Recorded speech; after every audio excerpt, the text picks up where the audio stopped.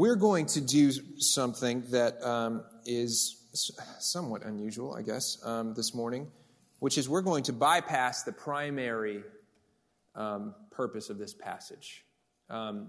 We have, in past weeks, explored the central and chief meaning of Matthew, namely that Christ did what we could not do. Christ was the better Israel. Christ fulfilled our call to righteousness on our behalf, and He carried our debt on His shoulders to the cross, and He was raised again on the third day, and by virtue of His work, we can be reconciled to God. That, everything we've sung this morning, is pointing in that direction, and that is the chief meaning of this passage. Okay? Christ's temptation in the wilderness and His spotlessness through that temptation means that when you fail to resist temptation, you can be covered by His blood. Okay? That's the chief and central meaning of this passage. However, the Scriptures call us not merely to acknowledge and appreciate the work of Christ, but to follow Christ. Okay? So the second meaning of this passage is what we're going to hone in on this morning. I'm following the way of Hebrews 12, which we just recently studied. I'm going to pull that up right now. Hebrews 12, verses 1 and 2. Therefore, since we are surrounded by so great a cloud of witnesses, let us also lay aside every weight and sin which clings so closely, and let us run with endurance the race that is set before us. Looking to whom? Jesus. Looking to Jesus, the founder and perfecter of our faith, who for the joy that was set before Him endured the cross, despising its shame, and is seated at the right hand of the throne of God. Now, that passage is an application passage, right? That passage is calling you to do something, namely to follow Jesus, who looked to the joy set before Him and for that reason endured the cross. Okay? Now, I want you to open your Bibles to Exodus chapter 3. Exodus chapter 3. This passage in Matthew is written against the backdrop of Israel's history. And you can't really get what's happening here, I don't think, unless you've put it in its context. Now, my central claim this morning, and what I think is the central claim of this passage, and the central claim, one of the central claims of the Bible, is this. The question is, how do you respond to temptation? How will you respond to temptation? I think you can predict how you will respond to temptation by the answer of this one question. Is the joy of the kingdom worth the cost of the wilderness? Okay? Is the joy of the kingdom worth the cost of the wilderness? And if you can answer that question yes, then you will fly by temptation. But if your answer to that question is, I don't know, or maybe, or I kind of hope so, temptation will haunt you. Okay? So that's the central claim of this morning, and I think it follows the central claim of the passage. So I want to read together from Exodus chapter 3. We're going to look at verse 16. Okay? Now, this passage is set in the beginning of the story of Moses. So Moses was rescued from slaughter. Pharaoh had commissioned his guards to slaughter the children of Israel. And Moses was rescued from that slaughter, and he was cast into the Nile River, and he was found by the daughter of Pharaoh. So Moses was actually raised in Pharaoh's house. He's royalty of a sort. And then he was, by virtue of a series of events, cast out of Egypt, and wandered the wilderness until one day God presented himself to Moses and began to commission him to lead his people out of slavery. Okay, that's the context of this passage. Now let me read to you from verse 16. God is speaking, and he says, Moses, say this to the people of Israel. Sorry, lost my place.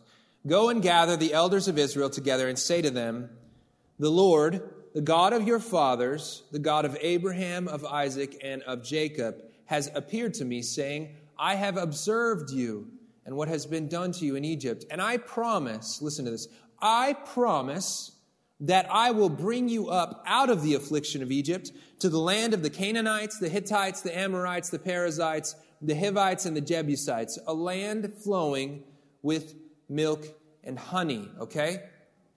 I promise you that I will deliver you from slavery to the promised land, a land flowing with milk and honey. So that's the proposal. Moses approaches the people of Egypt with this proposal. God has spoken to me, and he has promised me that he will lead you out of slavery into a promised land that is flowing with milk and honey. Now, just to keep this top of mind, skip forward to Exodus 13. Just to keep this top of mind, after Pharaoh finally decides to release the slaves of Egypt, and to allow them to go worship their God, right? Right on the heels of that, God again reminds the people, I promised I would do this. Okay, listen to this. This is in chapter 13, verse 3. Then Moses said to the people, remember this day in which you came out of Egypt, out of the house of slavery, for by a strong hand the Lord brought you out of this place. No leavened bread shall be eaten. Today in the month of Abib you are going out. And when the Lord brings you into the land of the Canaanites, the Hittites, the Amorites, the Hivites, and the Jebusites, which he swore to your fathers to give you, a land flowing with milk and honey, you shall keep this service. Okay, so is anybody at this point doubting that the people of Israel have heard and understand the promise that right on the other side of the wilderness is a promised land flowing with milk and honey? Does anybody doubt this at this point? It's top of mind, right? If I believe God, then I believe that on the other side of this wilderness is a kingdom flowing with milk and honey. Right? Okay. Now, as soon as Israel enters the wilderness, a pattern emerges. And you can see this in Exodus 16. Exodus 16, just a few more pages. Start in verse 1. They set out from Elim, and the congregation of the people of Israel came to the wilderness of Sin, aptly named, which is between Elim and Sinai, on the 15th day of the second month after they departed from the land of Egypt. And the whole congregation of the people grumbled against Moses and Aaron in the wilderness. And the people of Israel said to them, would that we had died by the hand of the Lord in the land of Egypt, when we sat by meat pots and ate bread to the full. For you have brought us into this wilderness to kill us, this whole assembly, with hunger. Okay, right on the heels of the miraculous provision of God and the promise, God swearing that he would bring them to the promised land, which is a land flowing with what? Milk and honey. Good food, right? Right on the heels of that promise, they step into the wilderness and they start to get hungry, and the first thing they say is, I wish we would have died in Egypt because we had pots full of meat. Okay? See that? All right, let's keep reading. One chapter over. Verse 1 of chapter 17. All the congregation of the people of Israel moved on from the wilderness of Sin by stages, according to the commandment of the Lord, and camped at Rephidim. But there was no water for the people to drink. Therefore the people quarreled with Moses and said, give us water to drink. And Moses said to them, why do you quarrel with me? Why do you test the Lord? But the people thirsted there for water, and the people grumbled against Moses and said, why did you bring us out of Egypt to kill us and our children and our livestock with thirst? Same problem. They've heard the promise that there's a land flowing with milk and honey and that God will take them there, and they don't believe it. All right? Here's the lie that the people of Israel are believing. They believe that the joy of the kingdom, the joy of the promised land, isn't worth the cost of the wilderness. In fact, they're saying, I'm going to die in the wilderness. You're not even able to bring me to the promised land, God. I'm going to die here, and that cost is not worth that. Like, sure, land flowing with milk and honey sounds great, but if we die on the way...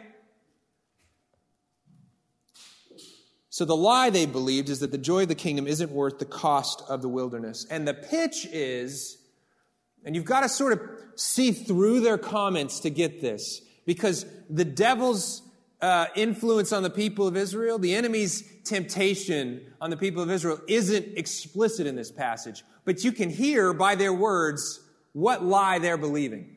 Okay? The pitch is, you can enjoy the perks of the kingdom without the cost of the wilderness. Okay, you following me? You can enjoy the perks of the kingdom without the cost of the wilderness. To see this most clearly, just go back to chapter 13. They said, no, not 13, 16, sorry. Chapter 16.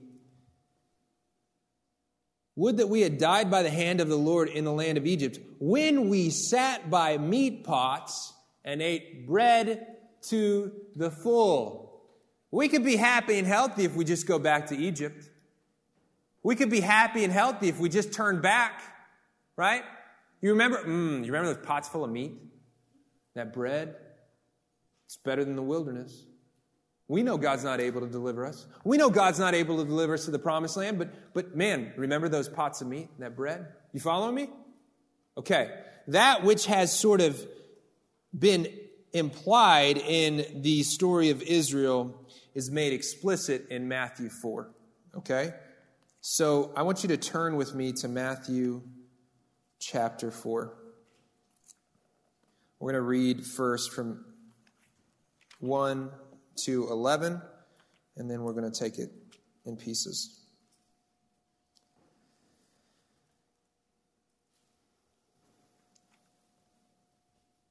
Everybody there? Okay. Then Jesus, let's put this in context. Then Jesus. Look at 3, verse 16. And when Jesus was baptized, immediately he went up from the water. And behold, the heavens were opened to him. And he saw the Spirit of God descending like a dove and coming to rest on him. And behold, a voice from heaven said, "This is my beloved Son, with whom I am well pleased." Then Jesus was led up by the Spirit into the wilderness to be tempted by the devil. And after fasting 40 days and 40 nights, he was hungry. And the tempter came and said to him, if you are the Son of God, command these stones to become loaves of bread. But he answered, it's written, man shall not live by bread alone, but by every word that comes from the mouth of God.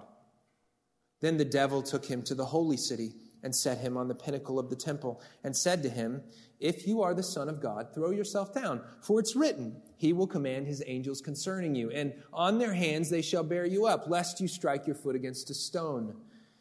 Jesus said to him, again, it is written, you shall not put the Lord your God to the test.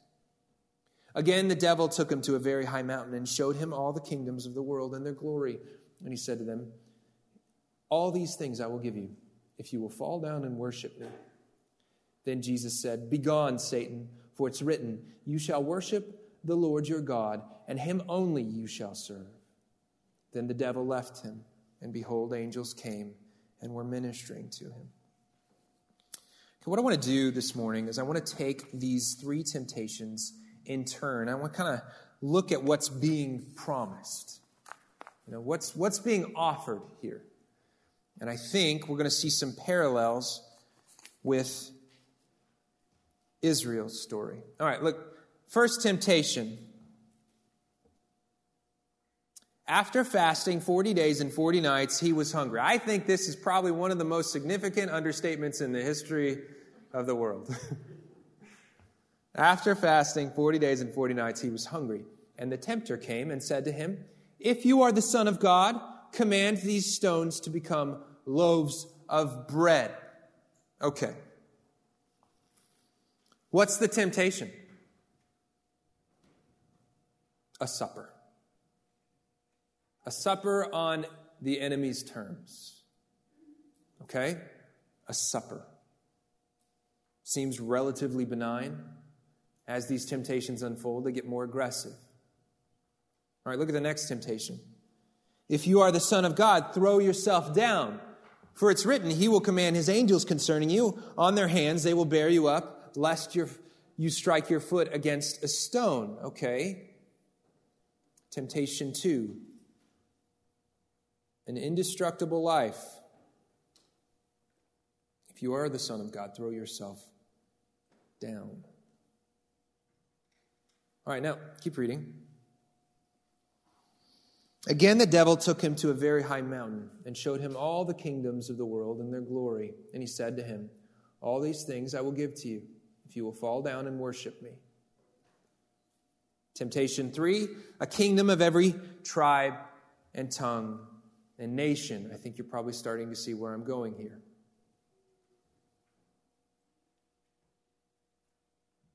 Now, if we back up, I kind of blew through this.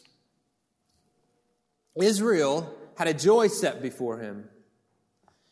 That nation had a joy set before them. And that joy was that on the other side of the wilderness, there's a kingdom flowing with milk and honey. And that's my gift to you. And if you'll follow me through the wilderness, I'll take you there.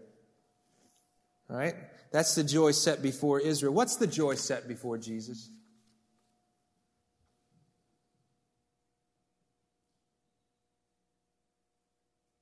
A wedding supper of the Lamb. An indestructible life for He and His people. A kingdom of every tribe and tongue and nation. Do you see what's going on here? Like, the enemy took the vision that was driving Jesus. And that's the source of his temptation, right? He says, "Make yourself bread. You can have a supper now." He says, "Throw yourself off the pinnacle of the temple. Look, you already have indestructible life. See?" He says, "Hey, all you have to do is worship me. You can have a kingdom of every tribe and tongue and nation." Woven into this passage is the lie that Satan is attempting to pitch Jesus' way. And that lie is that the joy of the kingdom isn't worth the cost of the cross. Okay? In fact, you don't even have to worry about obedience. You don't have to worry about the cross.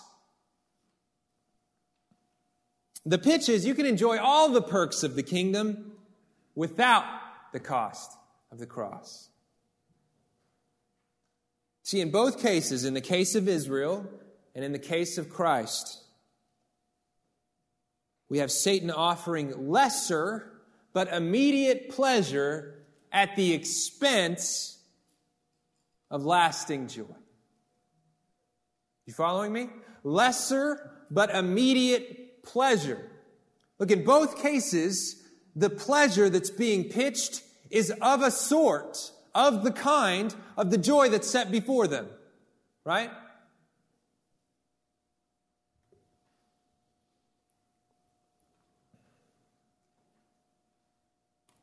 So what makes Jesus distinct from the people of Israel? What makes Jesus distinct from the people of Israel? I'm going to pitch to you that the distinction of Jesus is his single-minded obsession with joy.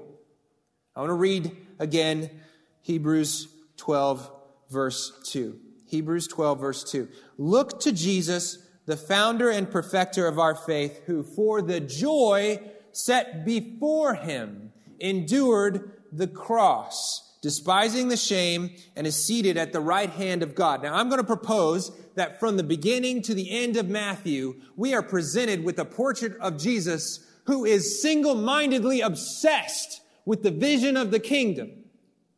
He is single-mindedly obsessed with the vision of the kingdom. And that's why he doesn't even flinch when the enemy tries to tempt him away from the path of obedience. Doesn't even flinch. All right, let's look closer in Matthew. I want you to turn to Matthew 13:44. Now, this is a 2-sentence parable that is lovely. And almost every time we talk about it as instructive.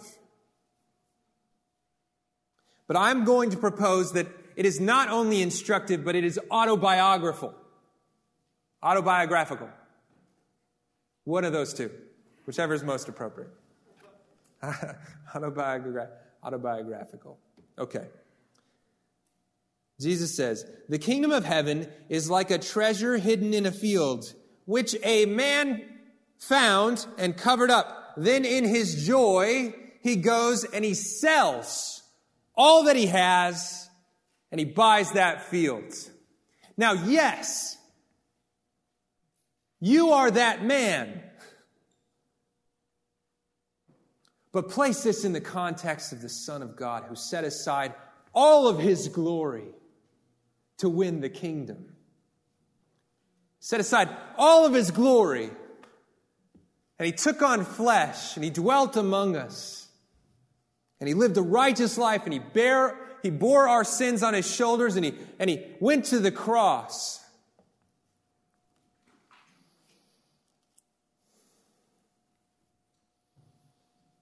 The kingdom of heaven is like a treasure hidden in a field. And when Jesus found it, he covered it up. And then in his joy, he sold everything and he bought that field. I think at least a little bit, this passage is autobiographical.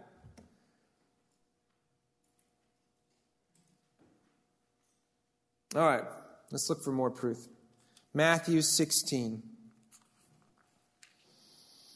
Now, you got to love Peter, right? Peter is me. Peter's probably you sometimes.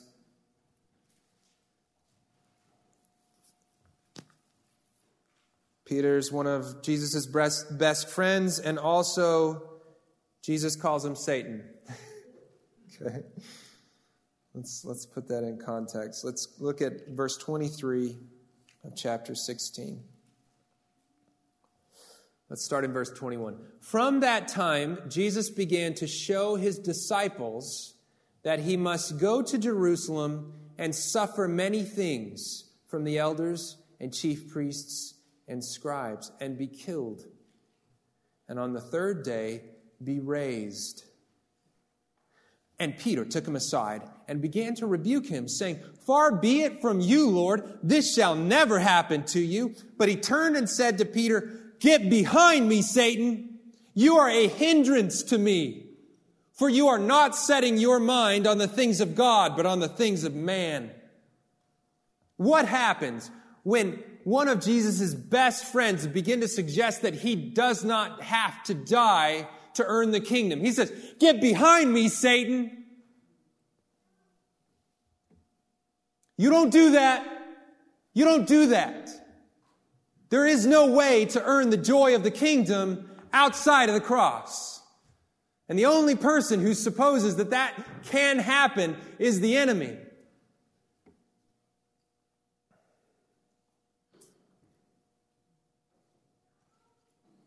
Not even momentarily distracted. He said, "Get out of my way. You're a hindrance to me." Okay, let's keep reading. 26, Matthew 26.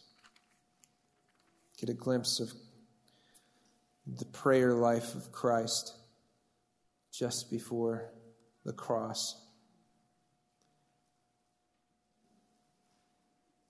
Jesus went with them to a place, this is in verse 36.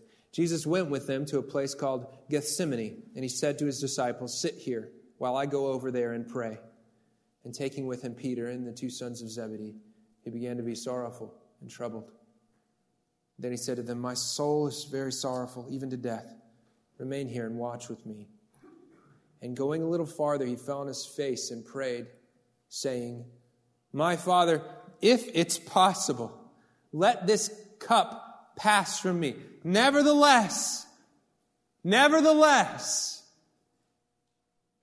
as I will, but as you will."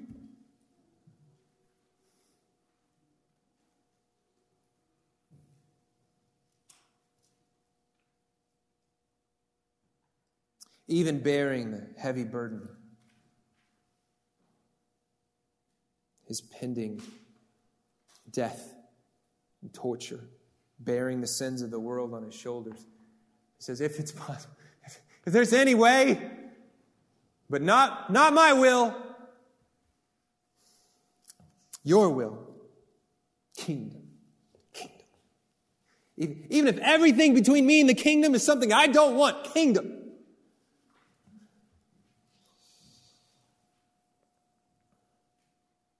Okay, just a few more verses. 53, chapter 26, verse 53. Again, Peter's kind of making some mistakes. Listen to this.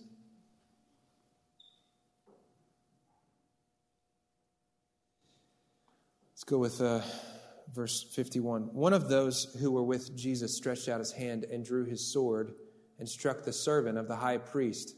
A whole group of people came to arrest Christ in the garden, if you don't know this story. And Peter, we know from a different gospel, Peter pulled out a sword and went to fight on Jesus' behalf. One of those who were with Jesus stretched out his hand and drew his sword and struck the servant of the high priest and cut off his ear. Then Jesus said to him, "Put your sword back into its place, for all who take the sword will perish by the sword. Do you think that I cannot appeal to my Father, and he will at once send me more than 12 legions of angels? But how then should the scriptures be fulfilled, that it must be so?"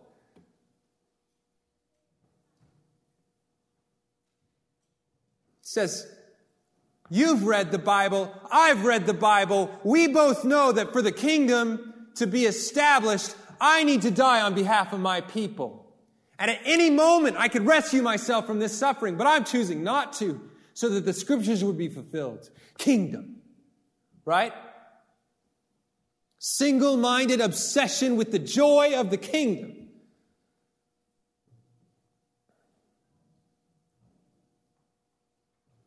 God, put this in context. Like Christ is walking around Israel, perpetually being challenged by guys who are twisting the words of God. Perpetually surrounded by faithlessness. People running to him all the time for the things that he can offer them. And at any point, he could just be done. At any point, he could call down legions of angels. At any point, he could give up. And he says, the scriptures must be fulfilled in order to have the joys of the kingdom. Okay. So, how did Jesus resist the temptation of lesser, immediate pleasures? Jesus is characterized by a single-minded obsession with God's promise of joy. Almost at this point, I almost read Isaiah 53, 54, and 55. It would have been a lot. We're not going to do that. But if you want the, I think, crystal clearest prophecy of what needed to happen in order for God's people to be rescued and for a kingdom to be established with no more pain and no more hunger and no more sorrow and no more sin, read Isaiah 53, 54, and 55. And I think that when Christ is walking in the dark valleys, when he's surrounded by faithlessness, I think he's thinking about, all I need to do is suffer on behalf of my people. Just a little while longer. Just a little while longer. And on the other side of my death, there's a kingdom. A blood-bought people rescued, reconciled, singing praises forever and ever. Christ is single-minded about the kingdom.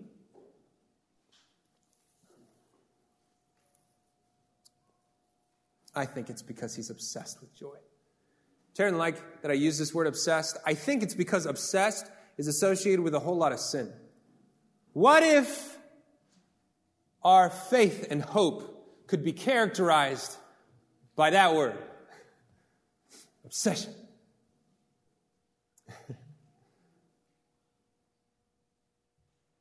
Jesus was obsessed with joy. For the joy set before him, he endured the cross. And if you're obsessed with joy, lesser pleasures can't distract you. What's crazy about this passage in Matthew 4 is it doesn't even think like Jesus flinched. Even flinch, right? Man doesn't live on bread alone. And don't test God. Go away. Go away, Satan.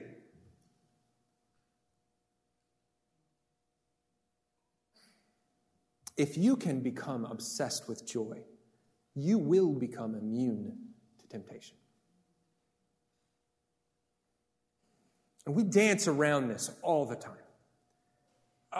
Half of our application points dance around this notion.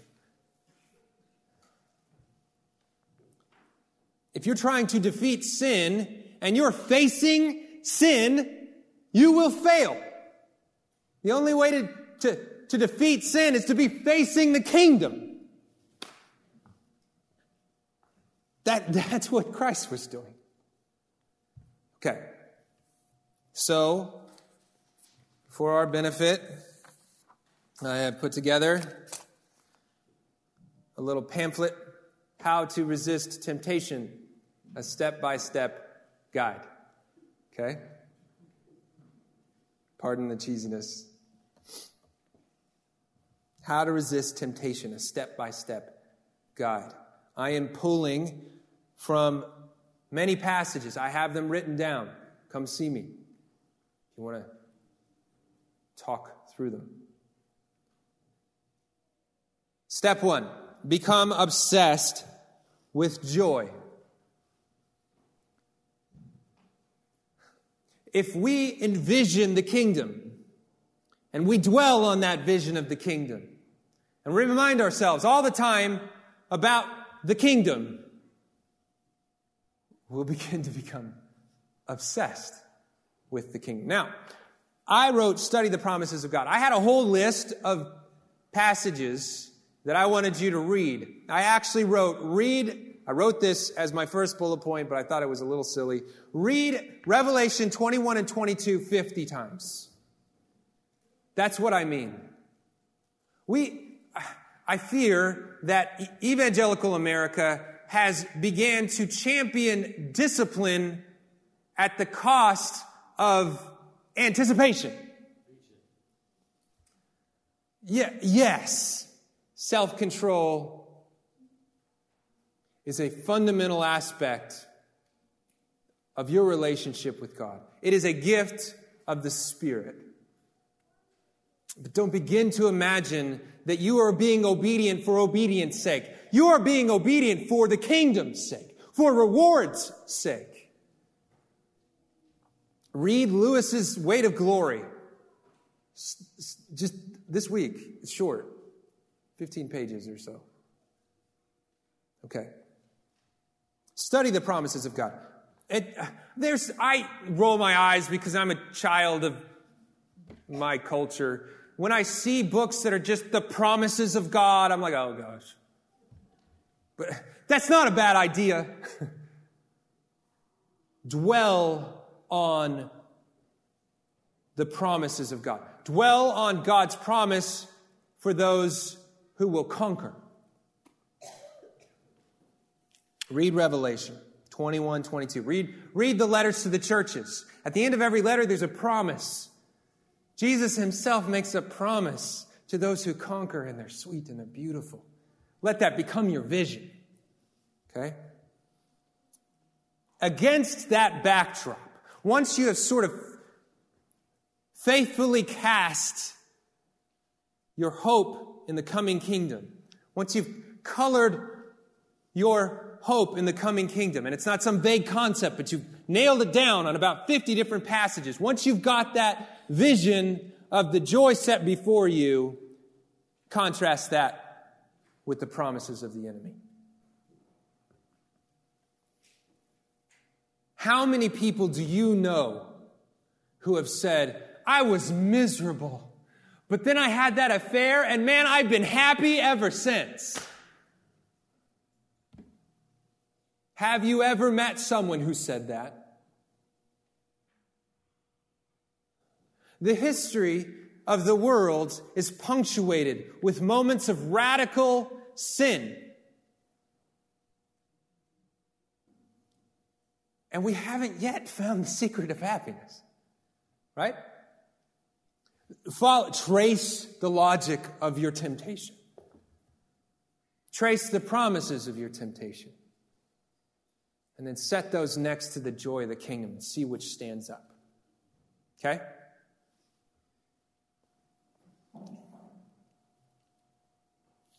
Third, develop a craving for the presence of God. Pray. Matt Chandler described the life of Jesus as being strangely and regularly punctuated with his long absences to pray in the wilderness. I don't think that's an accident. Pray without ceasing means never stop praying. That's what it means. And we are given a foretaste of the fellowship of God in the kingdom by being able to boldly and confidently approach the throne of grace because of the work of Christ. Do it and sit there. I've been reading Ecclesiastes lately, and there's this line in Ecclesiastes that says, when you go to talk to God, be silent most of the time. But I didn't even have a category for that. Dwell in the presence of God and develop a craving for that presence. And let it drive you to the kingdom where His glory covers the earth. Amen? Okay. And then fellowship with God's people. We get glimpses of the kingdom when we spend time together. Right? You sit out at a table with the body of Christ. You sit at a table with your brother or sister in Christ, and you just dwell together. You enjoy food together, and you talk about your struggles. You talk about that which is encouraging you, and that's that which is haunting you, and you laugh and tell jokes. That's a glimpse of the wedding supper of the Lamb. Okay? You just do it. As often as possible. Spend time with the brothers and sisters. Okay. Step 2. Trust God. What was Israel's problem? Do you think it was really that, I don't want to spend 60 days in the wilderness. That sounds tough. I don't like being hungry. That sounds uncomfortable. Do you think that was the problem? I don't think so either. I think fundamentally they didn't believe that God could bring them to the promised land. And if they got there, they didn't believe that that promised land was flowing with milk and honey. Trust God.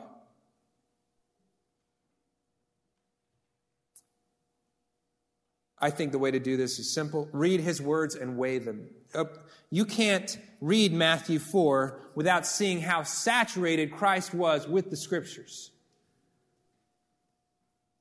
It might even be worth doing a whole sermon on the hermeneutic of Satan and how quickly Jesus says, nope. Brett and I were talking about this week. This is a messianic psalm. Like, Satan is cunning in his comprehension of the mission of Christ. And he goes to a psalm about Jesus, and he tries to use that psalm to shift Jesus away from the path of obedience. And Jesus is so saturated with the Scriptures, and he so understands the Word of God that it doesn't even faze him. Read God's Word and weigh them. and consider his character. There's much in the Scriptures about the character of God. Consider it, think about it, dwell on it. Juxtapose it with the character of the enemy, the character of the world, the character of your neighbor. This is something that I think about enough. I don't think we talk about it enough. Reflect on how he's related to you personally. Testimony is important.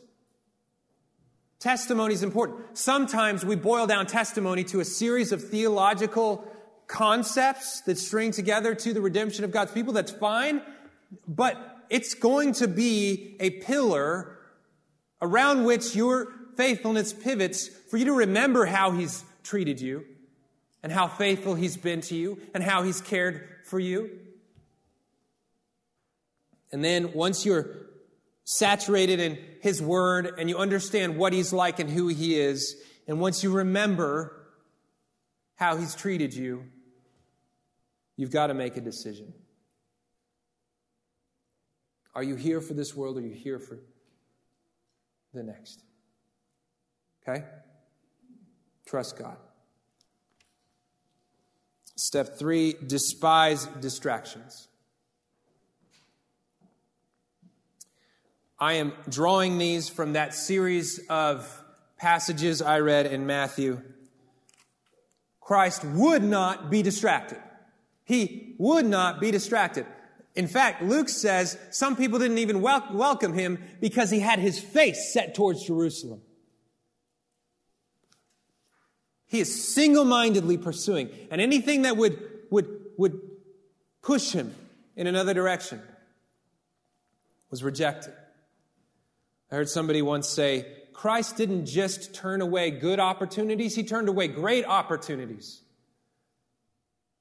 Villages full of people who were still coughing and limping, but he had his face on the kingdom. Even good things can be distractions. Okay? So, crush anything that doesn't foster kingdom hope. That sounds really abstract. Let me give you a for instance. I watched a television show I really liked once. I got to like the second season. And then I saw something in my heart.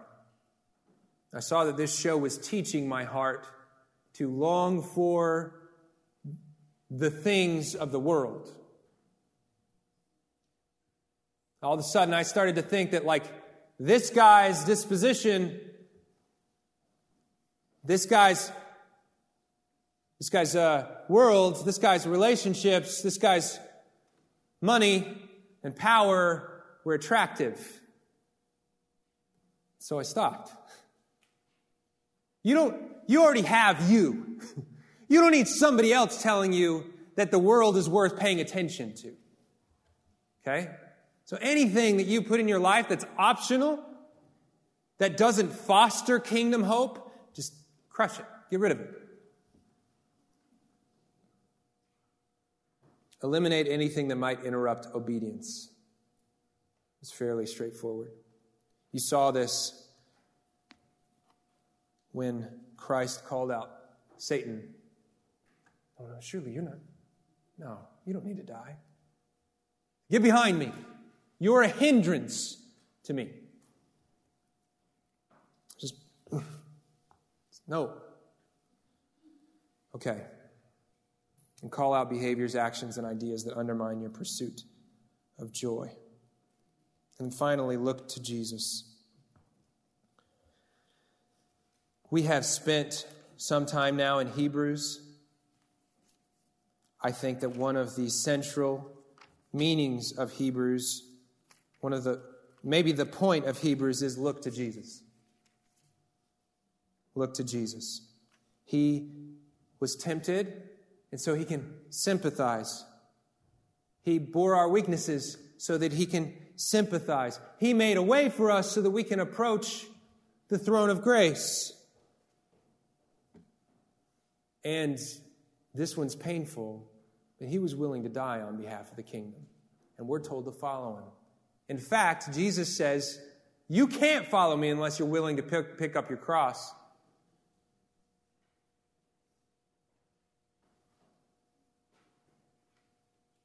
Finally, he will reward those who conquer. Revelation, first few chapters of Revelation are punctuated with promises of reward for those who conquer. I'll just read a couple to you.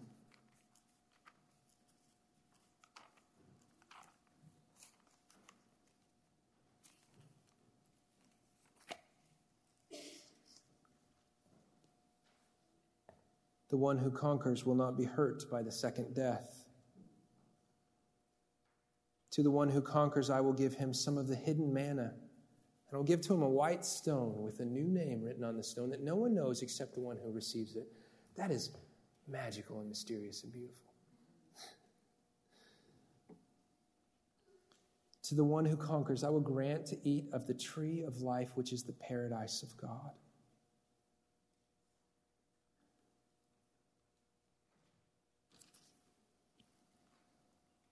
To the one who conquers and keeps my works until the end, to him I will give authority over the nations, and he will rule them with a rod of iron, as when earthen pots are broken in pieces, even as I myself have received authority from my Father, and I will give him the morning star. Look to Jesus, who himself was willing to lay down his life on behalf of the kingdom, and who promises kingdom joy on behalf of those, or for those who will follow him. Okay.